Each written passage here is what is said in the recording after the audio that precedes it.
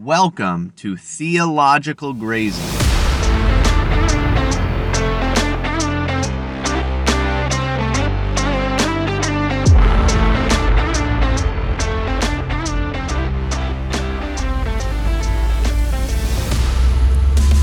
So I love the show Alone. Have you seen this show? If you haven't, highly recommend. You can watch it for free, at least a lot of the seasons, on the History Channel website. I don't remember what it's exactly the website is. Maybe history.com, historychannel.com, something like that. You can watch a lot of the episodes for free, and if you have an ad blocker like I do, you don't even watch advertisements. You can just watch it. It's so good. I've always loved survival, and even when I was a kid, I thought about survival all the time, and tried to make survival shelters and traps and those sorts of things, and still really enjoy the idea of survival. But watching this show is really fascinating because people are basically forced to fast, at least to a certain extent, forced to be removed from a lot of modern comforts, and forced to be alone with their thoughts. And that in itself puts people in a position that none of us are in today, at least not in the modern world. We just don't do those things. And so it brings some things out that I think just don't happen a lot of the time otherwise. And I've been reflecting on it a little bit, and one of the things that comes up a lot on this show, I would argue that every single person that goes on the show, it seems, after some time of difficulty and pain, when they're reflecting on things, it almost always comes down to them thinking about their parents. Even more so than their spouse, even more so than their kids, although those are definitely motivators. They're definitely things they think about. They're definitely failures in those regards that they think about and bring up. But the most common thing that comes up is the relationship that they had with their parents, especially fathers, but mothers too. They'll reflect on how much they miss their parents. They'll reflect on ways that their parents harmed them or hurt them and how they had to get over that. They'll reflect on all of the ways that their parents prepared them to do this sort of thing.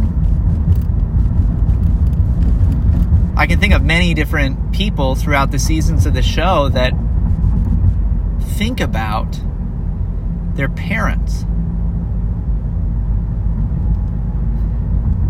And what that tells me is that when you strip people of a lot of other distractions and things, it becomes very clear that the most influential character in their lives, the most influential person and relationship that they will ever have.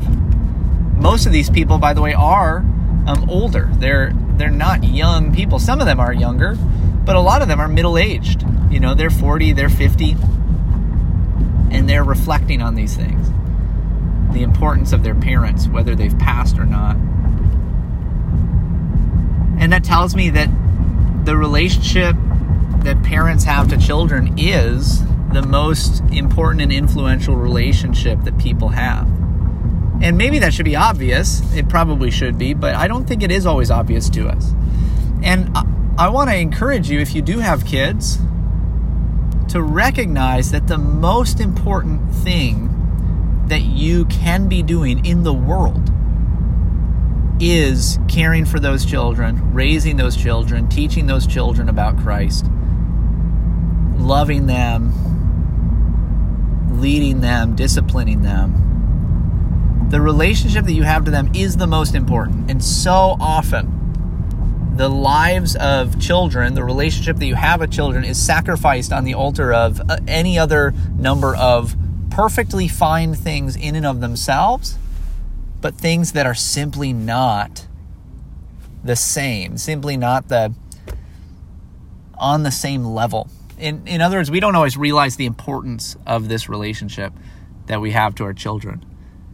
But if you reflect on how you've turned out, the kind of life you've lived, the things you've had to overcome, and the things that you've had to learn, the things that you feel particularly blessed by, the skills that you have, your personality, so much about you, your faith, what you believe. I'm willing to bet that a large portion of how you think about those things, a large portion of who you are, a large portion of what you either had to overcome or the blessings that you were given that led you to faith, the things you had to overcome to get to faith, or the things that brought you to faith. Willing to bet that a large portion of that comes from your parents, your father, your mother. So we should be aware of that. We should want to prioritize those things which are most important. And if you have children, that really should be your children.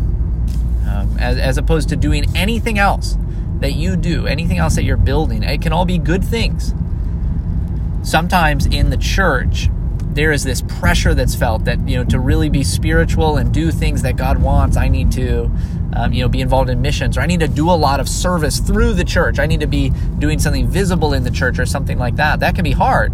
Maybe you're a stay-at-home mom. Maybe you are, a hardworking father who all you have time for is to go to work.